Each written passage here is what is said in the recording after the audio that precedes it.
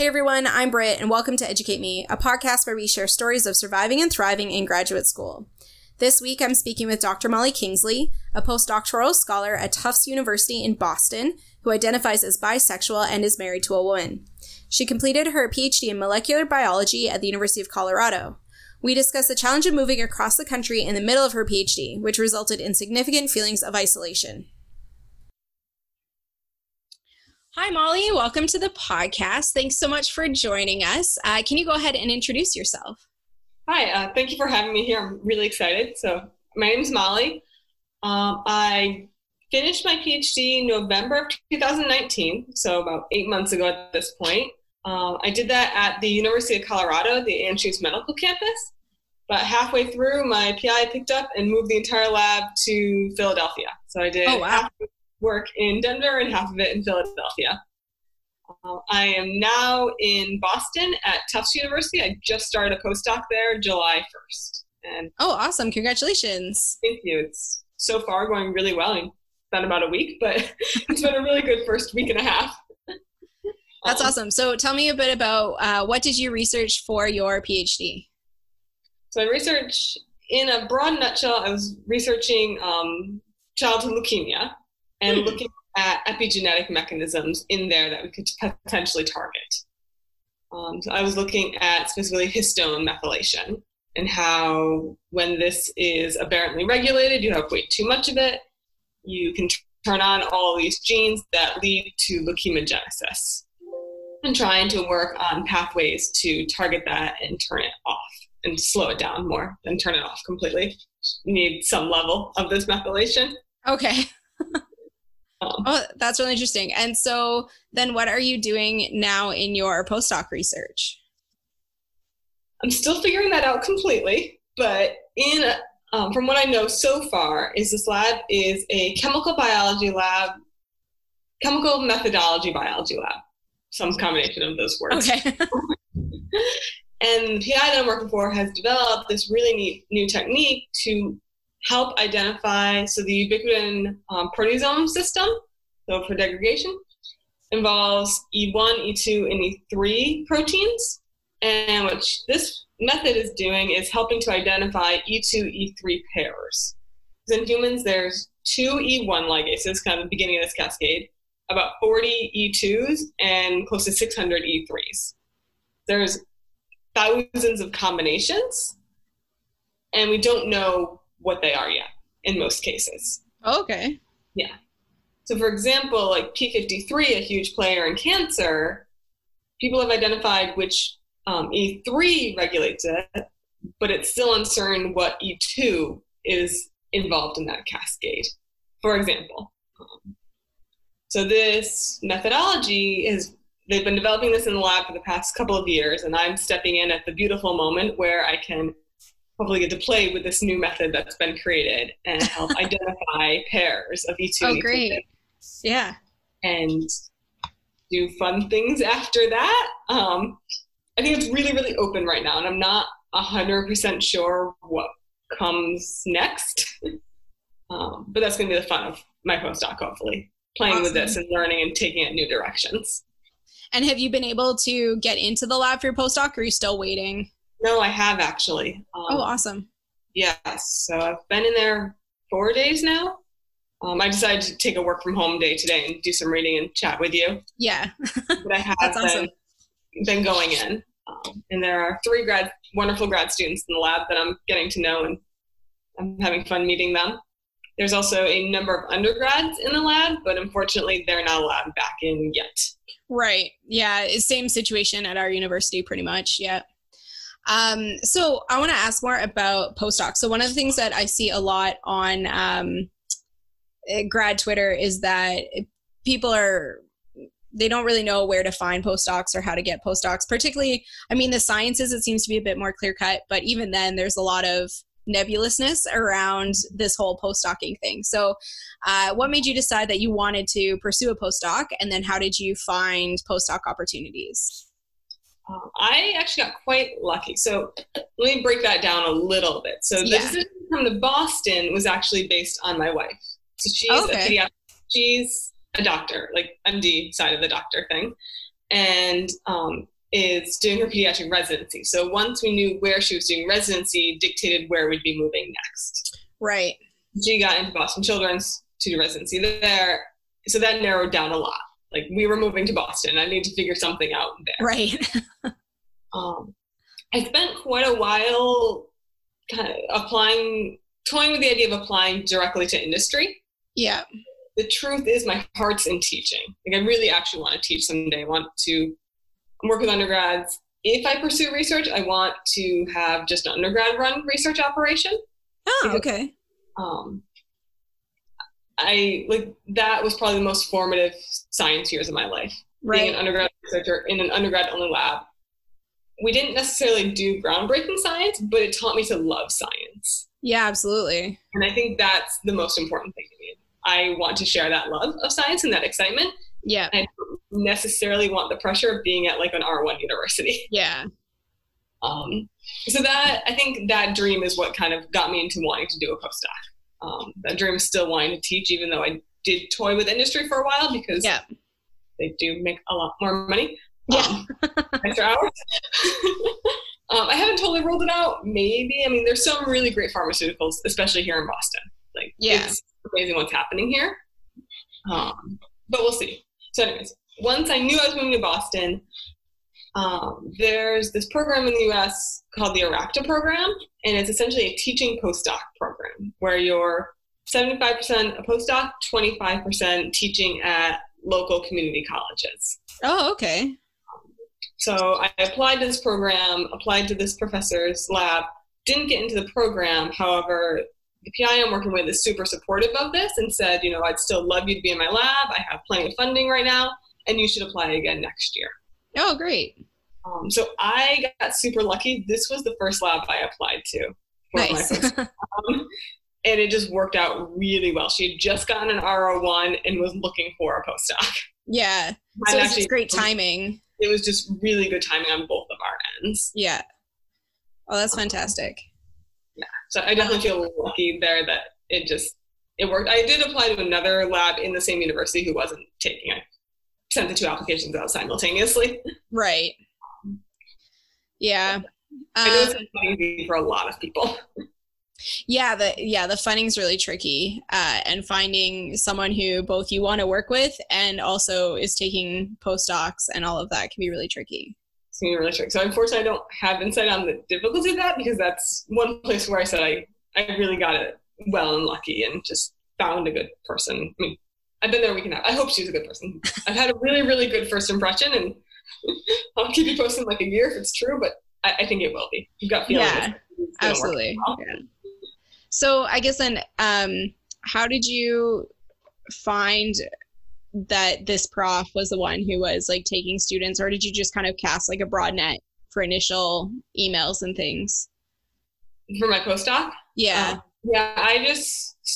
I went on, so I wanted to be back in the chemistry department. I kind of knew that. So my PhD is in molecular biology, hence the leukemia work and everything.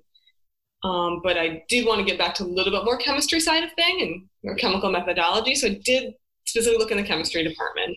Right. And she had no advertisement at all, but they did have on the chem department homepage that she had recently gotten a grant. So I was kind of hopeful that maybe that would be a good. Yeah. I knew ahead of time that she'd recently gotten funding. I didn't know if that means she was looking for a postdoc, if she wanted a postdoc, if like any of that. But I did know that she had funding. Yeah, at least has the funding to do it. Yeah, so, I think a nice celebration on the page for her, which also made me feel good that this department values their staff and their faculty enough to celebrate their successes on the webpage. Nice. That's actually, that's a really good point too, because that's not always the case. Definitely not. Okay. So it sounds like you kind of went the method of, okay, find where I want to be in terms of geography, and then narrow down from there. And I think that's such a good point, because we see sometimes people talking about how they chose the lab they wanted to be in, and yet they were in a place they didn't want to be, or chose the place they wanted to be and then ended up in a lab they didn't want to be in. I'm sorry. Other pieces, I wanted to be in this teaching program. Yeah. It was the only university in Boston that had this program. So it really got narrowed quite quickly. Right. Yeah, absolutely. Yeah, that's a good point. My cat has decided to join me on the desk and eat my microphone. So I'm going to see if I can get rid of him. Okay. Beautiful cat. Oh, thank you. This is Tripper. Hello. He gets a little bit annoying, but he's a cuddly baby. That's sweet. I have 2 cats around here somewhere. Nice. I think they're both napping at the moment. Yeah, he's an only child, so he gets a little lonely. That's okay. Give him his love. Yeah. We'll cut this part out. I'll give Sean the heads up. Look for the discussion about the cat. Okay. Yeah, so then speaking of PhD, back to get your experiences with the PhD.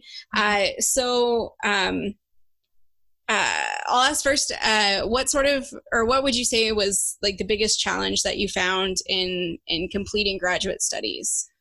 So I'd say moving labs and locations was definitely the biggest challenge, and a lot came with that. Yeah, I was going to ask about what it was like to move like that, but then I figured that was probably the biggest challenge. So I'll ask that question first and then see where that goes. So tell me more about that. I know it happens, and I mean it's rare, but it does happen. Mm-hmm. And so did you get the choice in terms of you could find a different PI or you could follow? Yes. So my PI moved. So I started grad school in 2013, and she moved in 2017. Right? Okay. So yeah. I was a 4th-year grad student at the time. Right. So at that point, I had completed like the preliminary exams, the comps exams, all of that. And I remember coming in and telling us all in the lab, and did say we all had the choice. And right. Technically, I did have a choice, but the way I saw it is I either go with her and finish what I'm doing, join a new lab and start a whole new project all over again, which as a 4th year sounded quite terrible, thinking I only had a year left, which we'll get to later, but was not true. But at the time, you were thinking, well, I only have a year left. Yeah, maybe 2 years. Or take a master's, which was not a terrible option by any means, but not something that I personally wanted to do. I really did want to finish and get my PhD, again, with that dream of teaching someday. And right. At most colleges, you do need a PhD to teach. So that was my decision. Technically I had a choice, but it kind of felt like I didn't. It did really feel like I had to go with her. Yeah. Yeah, absolutely. I can definitely understand that. And then, so what was that like? Like, how long did that move take once you knew, okay, we're going, and then to actually get to the new lab and continue on with your research? Yeah, so I think all total, it was probably about a 6-month disruption right. to getting the lab up and running. And so I also work with mice. So that was quite interesting getting them to move across the country. There's 1,000 rules and regulations about that. We were kind of able to bring we could bring sperm and like repopulate the colony that way. Like cryopreserved sperm and start it back up. Bring eggs and sperm. We brought a couple mice. We were allowed to ship some, but then the mice had to be in quarantine for like a month in the vivarium, and we couldn't do anything. So that took quite a while.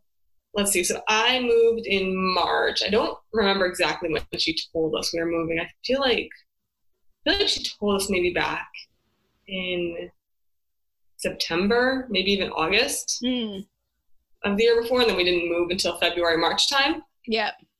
But when you're wrapping things down, when you know you're moving, like probably the last month before moving, I didn't do any work anyways, because A, the lab's getting packed up, and B, I'm looking for apartments and thinking about moving, and really wasn't focused anymore.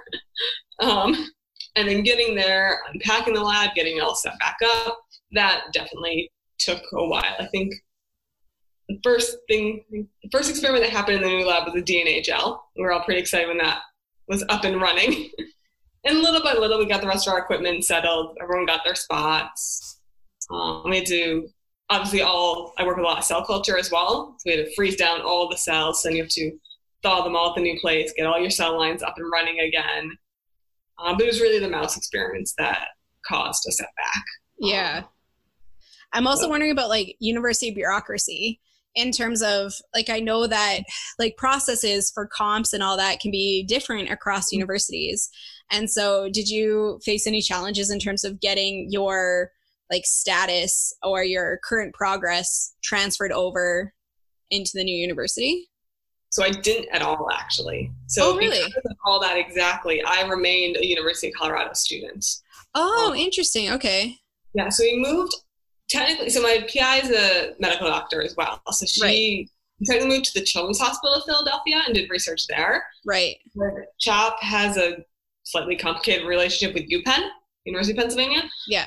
But I was definitely not invited to come be a UPenn student. Like if I wanted to do that, I would actually have to apply to UPenn and literally start all over again. Oh, wow. Interesting. Okay. Yeah. So like my PI tried to like get me into a journal club with their grad students, and that wasn't even allowed. They were quite strict about new people not really integrating.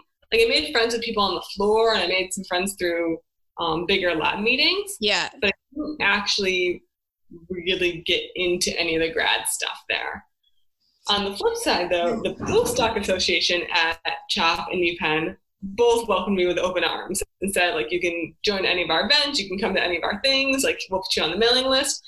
So I actually integrated more with the postdocs than I did the UPenn grad students.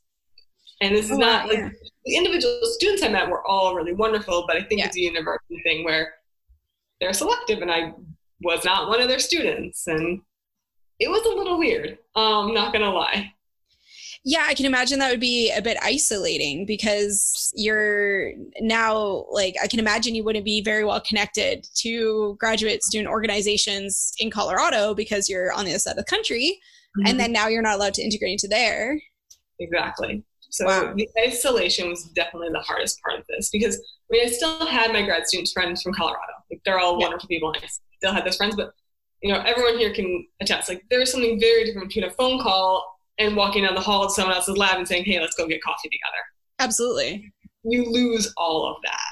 Yeah. And like, I did make friends with people on the floor that I was working on, but you know, at that point when you're trying to come in someone new, everyone already has their own cliques and their friendships. And I mean, I made close friends with a few people, but it was never the same. Like you don't have that initial bonding experience. Like, I don't know how your first year of grad school was, but to be honest, first year of grad school was actually the best. I loved it. Like my class went out all the time. Like we had so much fun together. Almost every weekend, huge groups of us would go out and just go get beers together, hang out, people's apartments. People had bigger apartments at least. Like go out to restaurants. We had so much fun. We all got so close, and you can never really recapitulate that. Yeah. Like losing that sucked. If I'm being completely honest here. Like losing all that camaraderie, losing that ability just to walk down the hall and say, let's go get coffee together, or hey, let me know when you're done, let's go grab a beer after work. Yeah. That was definitely the hardest part of this. And when I started writing my thesis, you know, there were a number of Skype calls and phone calls, but again, not having people to just like physically sit around with and talk with was hard. And I feel like everyone now in COVID time can actually feel this even more. Like everyone now is losing out on this. So I almost feel like what I'm saying isn't even that novel anymore. It feels like everyone in the world is probably feeling the same way. Yeah, and it's really interesting. We're miles away. So. Yeah, and I find I'm in education. We don't really have this like lab model that's in the sciences. So a lot of my friends are engineers because I then went and got involved in our student association, and a lot of engineers get involved there because they're one of the biggest cohorts of grad students on our campus. So, and education is close there, but we have a lot of course-based students and not as many thesis-based. But we had like one course, when I started my PhD, we had one course that we would all take together, but there was only like 10 of us in the first year PhD program. And everyone just, the whole idea of this cohort, like I'm so close with just one person and another person, like we're supportive colleagues. Like if we see opportunities that are beneficial to each other, like we send them along and kind of touch base here and there, and we've TA'd together and that sort of stuff. But this idea of this lab cohort is something that I think is so important to graduate student well-being that I think we should be trying really hard to emulate that.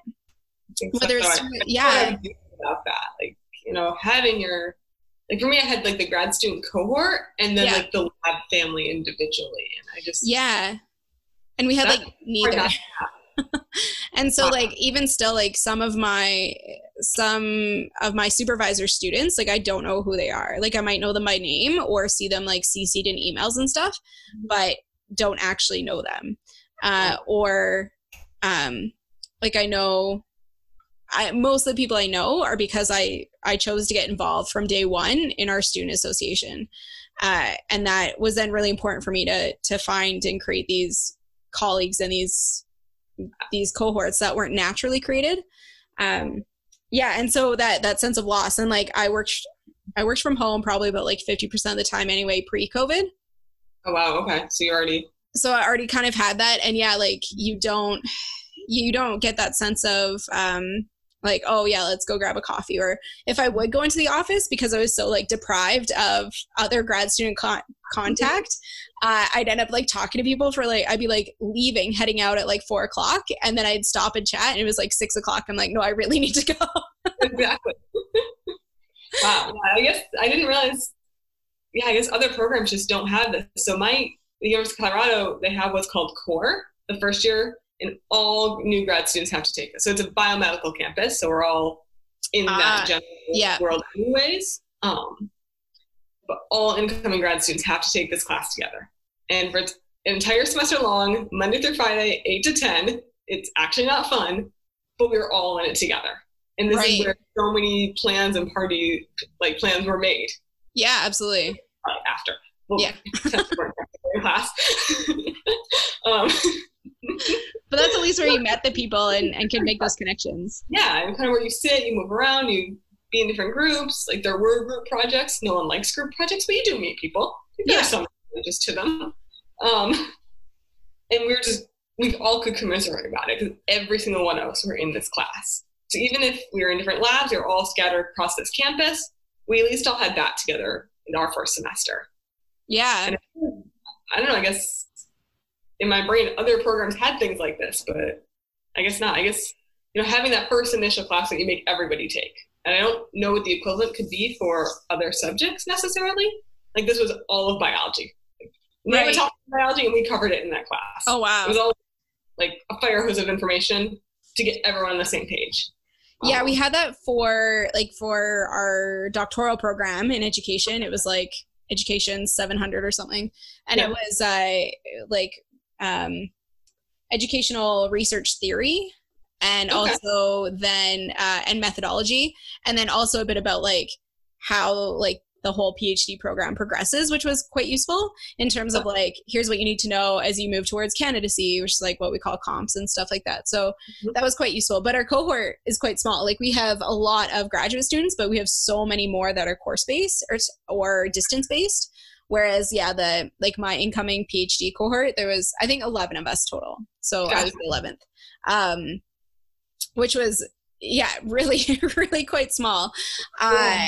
And so like it started that, but I think too of like, if I had done things differently, or if I ever am a PI, how I would want to create collaboration and that culture for my graduate students or for my colleagues. So I think about that a lot. So my question for you as well next is, so then you're in Philadelphia and you've got that isolation piece and you're trying to write your thesis. So how did you get over those feelings of isolation or push through them to then finish? Finding the grad write Slack group actually helped a lot. For them, like that was huge to help me break through feeling so isolated and lonely with the writing. I mean, writing is an isolating and lonely process anyways. Yeah, absolutely. I have a really supportive wife, so at least we moved together. Oh, good. Yeah. We both moved from Denver to Philadelphia. We weren't married yet at the time, but we got married while in Philadelphia. So that helped knowing that. And the fact that like everyone from the lab moved. It was just, there's only 4 of us. We're a tiny lab, but still, at least we all moved. So I did still have that tiny little group. We didn't always get along perfectly well, but you know, who does? Yeah, exactly. That's par for the course. You know, I did a lot of phone calls with other like grad students from Denver that were writing, but I mean, ultimately, without advertising this too much, I think finding that writing group helped so much. Like, I would check in every single day when I was writing, and there was a group of us all writing our thesis right around the same time. Yeah, there's a bunch of you that finished just about around the same time. Yeah. Yeah, and I think having that, you know, it was more stable than other grad student friends somehow. Other friends we'd call kind of randomly as we had time, but this group added structure and rigidity to the life. And like, we all checked in every day. And we all wrote together like every day. And that's actually really unique. Like, I feel like even with in-person friends, I've never had anything quite that organized, I think is the word I'm looking for here. Yeah. Like that. Yeah. Like, this is a really unique group. And as with everything, you get in what you put, like you get out what you put into it. But there was definitely a really solid group of us all doing our thesis right at the same time, who just all cheered each other along. I think like my lab joined 2 other big group lab meetings, so I did meet a good number of people there. There were a few other grad students right around my same year that were finishing up, so I chatted with them a little, but we never. Yeah. I think we said we were going to write together, and maybe we did like twice, and then life happens. Yeah. I think that truly is the biggest thing that helped me. Talked to my family a lot, called them, complained a lot, ate a lot of chocolate, drank a fair amount of wine, but these are not necessarily the most helpful things, but you know, for being truthful, things that got me my thesis. Yeah. I was going to say too, I think the necessity of breaking that isolation became really clear to me when on Twitter, as right around like all the lockdowns started happening and everyone is suddenly writing from home, how many people on Twitter were searching for something like GradWrite Slack. Yes. And how many then like recommendations I was making, and I was like taking it in like almost all my tweets for a couple of weeks. It felt like, and their group really seemed to explode. And Krishana has been a guest as well, and her episode will come out just before this one actually. Oh, great. And we talked about how that we weren't really sure what that explosion would mean for the community, but it ended up being great. And in the sense that what I find in writing groups is that the ones that are more rigid and are more, we meet every week at this time, haven't lasted, but the ones where it's, hey, I'm writing, who else is writing right now? And you can find those more serendipitous meetings are the ones that have more stuck the test of time in a sense. So that's what I really like about the more informal ones where it's like, oh, I'm writing and I'm not feeling it. I'm going to go and see who else is writing and see if we can encourage each other. That was huge. And then I think Krishana and I were writing buddies for a little while where we, conscientiously check in with each other every day. How you doing? How you doing mentally? How's things going? And she helped get me through to the end. And then I have to admit, then I disappeared for a little while. I felt a little bad, but I needed the distance. Like, this group was so helpful and amazing, but when I was done, like, I needed a distance from it to help myself mentally recover, because that group was then so closely linked with the thesis, which was such a bad experience. Yeah. I wanted that group to still be a positive thing. So I had to leave it for a little while and just kind of take a break from itself and get my mental state back, because I fell into a bit of depression while I was writing. I'm going to be completely honest here. Like, it was not a great experience. My project was hard and hit a lot of setbacks. And so I ended up graduating my 7th year. So I ended up working for 3 more years in Philadelphia. So when you're done and ready to graduate and it just keeps getting pushed, that does something to you for a while. Like, I'm ready to go and move on with my life, but I can't. Yeah, absolutely. Yeah. And really the only thing that can get you through that is to work. Yes. But at that point, you still don't want to work. You don't want to. Right? Yeah. It's like the only way out is through. And that can be so difficult. Ultimately, that's what I did somehow. I'm not 100% sure how I did it some days, but I did. Yeah. yeah, you just, at some point you do what you have to do to make it through. And, I will be the first to say, my thesis is not great. It's done, but it's not great. I don't think I ever want to read it again. I'm going to find so many mistakes. I was for people to remember, like, don't get stuck in perfectionism. Oh yeah. Like 10 years ago. Yeah. 10 years ago, I was writing my honors thesis. Okay.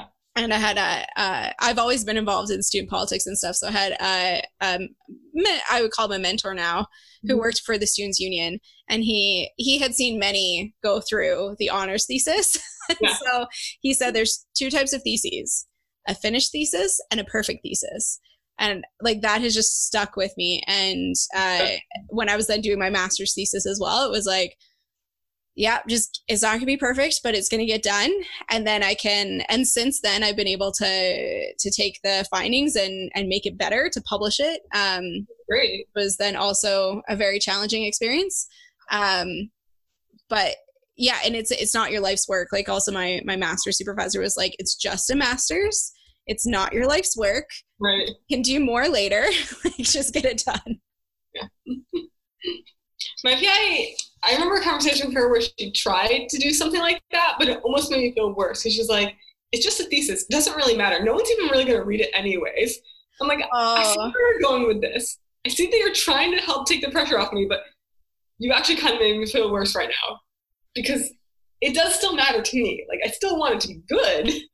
Yeah. And tell me someone's going to read it. Like this, like, I'm not going to type 100 pages for nobody to read.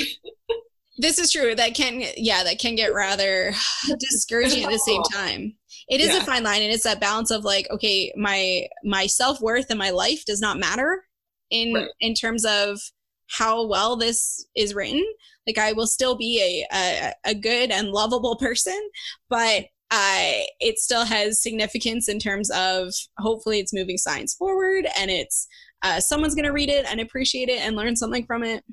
And like I've put so many years into this project, like I want to have something that I'm at least semi-proud of. Like I know it won't be my work ever, but I do want to be able to reflect on it eventually and be like, yeah, it's something.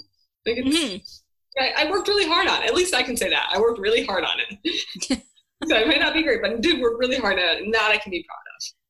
Yeah, absolutely. I can still be proud of. Yeah, absolutely. So then now that you're working on your postdoc, how are you creating community like where you are now? I know you're just starting to meet your lab mates, but yeah. So I think after having the experience of moving, I now see the value of the community of having a community even more than I ever would have. Yeah. Previously. So like I said, there are 3 grad students in my new lab. I'm the only postdoc right now. So I'm definitely spending time with them. I had lunch with them and another grad student. So I'm now meeting all the grad students. Yeah. And I actually plan on getting fairly involved in the postdoc association. So the meeting I had right before this was a little mini welcome to the postdoc association for those of us that were hired in July.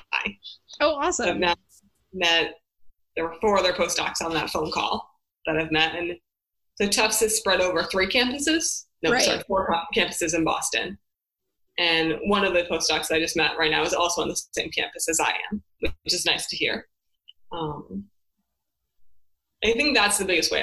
I plan on actively getting involved with this association. It sounds like the Tufts Postdoc Association is a pretty active one. As far as these associations go, I feel like they're not always. It depends on the people. Yeah. But the vibe I'm getting so far is that this association is quite active. People, at least previously pre-COVID, did weekly coffee hours, monthly happy hours. And it seems like they have a lot of events. So I think they're trying to move as many of those virtual as possible right now. You can have a virtual coffee hour. It's not unheard of. Oh, yeah. Yeah. And I think they're all looking forward to being able to have them somewhat in person soon-ish. Yeah. It's hard to tell. Yeah. In one of the graduate communities I'm part of, we're planning for online fall events, but it's like, maybe we can have an outdoor spread out thing as long as we have nice weather still, or things like that. But that ability to plan out is really difficult.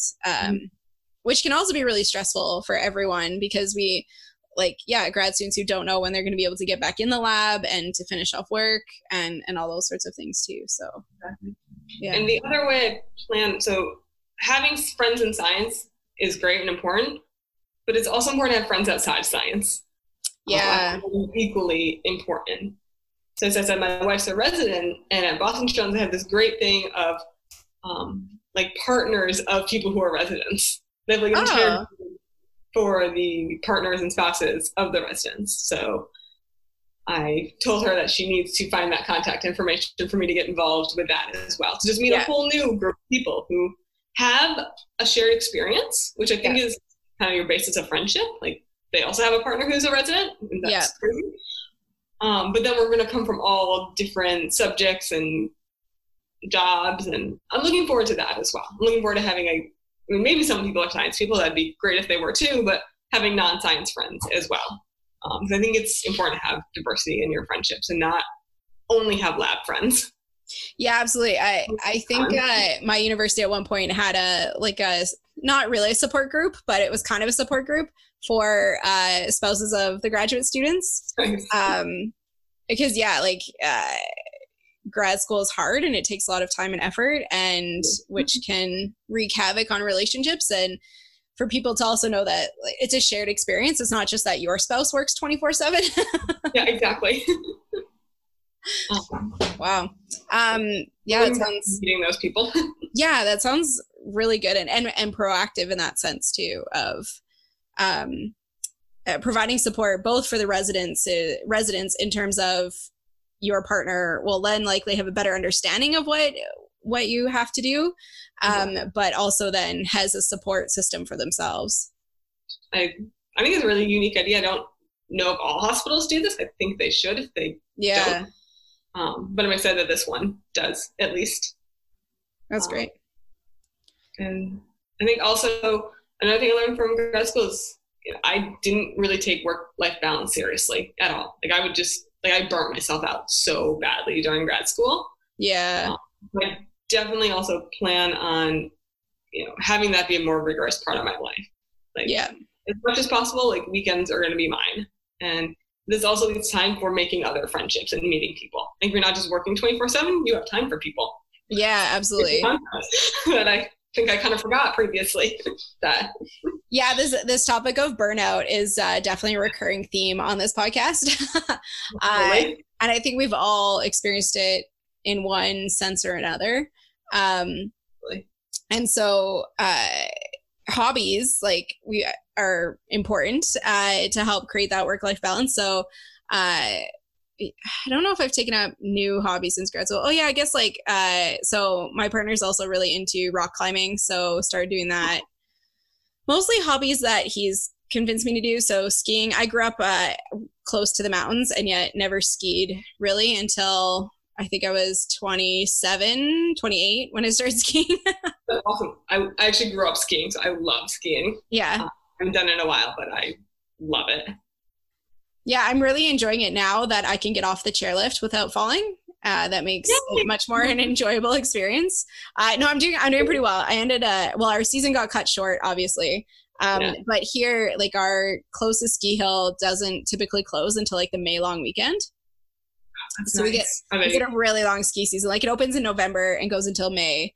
And so my goal at the end of the season was to ski blues confidently, and I feel like I got there, so I was okay with it closing a bit early. It's great though. So what are some hobbies that you've picked up or that you've been able to continue or restart since finishing grad school? I guess restart is the best word. So just this week I started running again. Awesome. I ran in high school a little bit. I was never great, but I did it at least. On and off throughout my life I've ran a little bit, and just literally this week I decided that I'm going to do it again. And the first 2 days hurt and were terrible and sucked. Why am I doing this to myself again?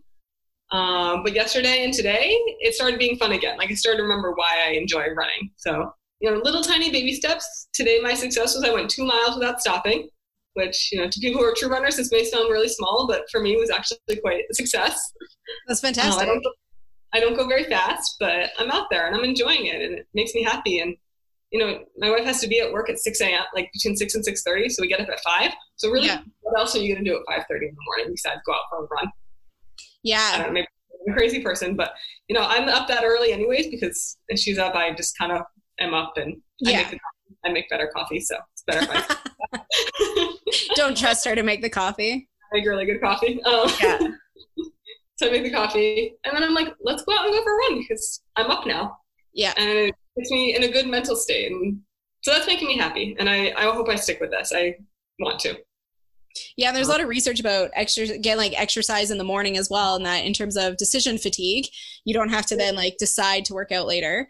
But also and you can start the day being like, okay, well, I accomplished something already. And it starts you off really well. Yeah, it's hit and miss, but I do try and get up and do a workout video or something. Yeah. And I run here and there, but I don't have the body built for running. So there's such thing as a running body? I don't know. I feel like there is. I feel like longer legs really helps. But also I keep getting really bad shin splints. So I really feel like my body's like, don't run. Okay, that was really hurt. It's fair. So I do other things. What was that, sorry? So I actually am tall. So yeah. I have long legs. So. There's not many. I'm 5'3", and there's not very many Olympic runners who are 5'3". That's true. So I'm definitely not Olympian. I'm very, very slow. But yeah, it's not a race. It's not a race when I'm out there by myself. Oh yeah, absolutely. It's not at all. Awesome. Well, what kind of do you have any final advice for those grad students who are struggling or in the final throes of writing and trying to get it done? I guess my biggest advice is it does get better. It probably sucks right now. Mm-hmm. You're probably sad and stressed and overwhelmed, and it does get better. I guess that's the biggest thing I want people to know. It's you can get through this. It may not feel like it. It may not feel like it today, tomorrow, even next week. But someday you'll be able to look back and be like, I did this. And you will feel proud of yourself in some small way. Something about this will make you feel proud about yourself. Proud of yourself, sorry. Hang in there. Hang in there. Join Grad Write Slack. We're all here to work together. It really is an awesome community of some of the most supportive people I've ever met in my life. And just hang in there. Don't give up. You can do this. I don't know, without sounding too cheesy, that's really what I have to say to other grad students who are in the throes of writing, in the middle of this. You can do it. You can get through, and there is life on the other side. That's the other thing. There is life on the other side. There are fun things again. You can feel happy again, and I don't know, have fun cooking and go running. Yeah. Or if you do all those things, then you can just actually relax and feel relaxing. Does that make any sense? There's stress relaxing where you're just not doing things and trying to relax, but then there's true actually feeling good about relaxing again. Yeah, absolutely. The difference between forcing yourself to take a break because it's good for you to take a break, but you're still stressed and you're thinking about all the stuff you need to get done, versus you're done and now you can actually rest. Exactly. I think you articulated that way better than I did. So you can feel that again. Yeah. You can. Believe me. Mine was a long, hard road too. 7 years of a PhD.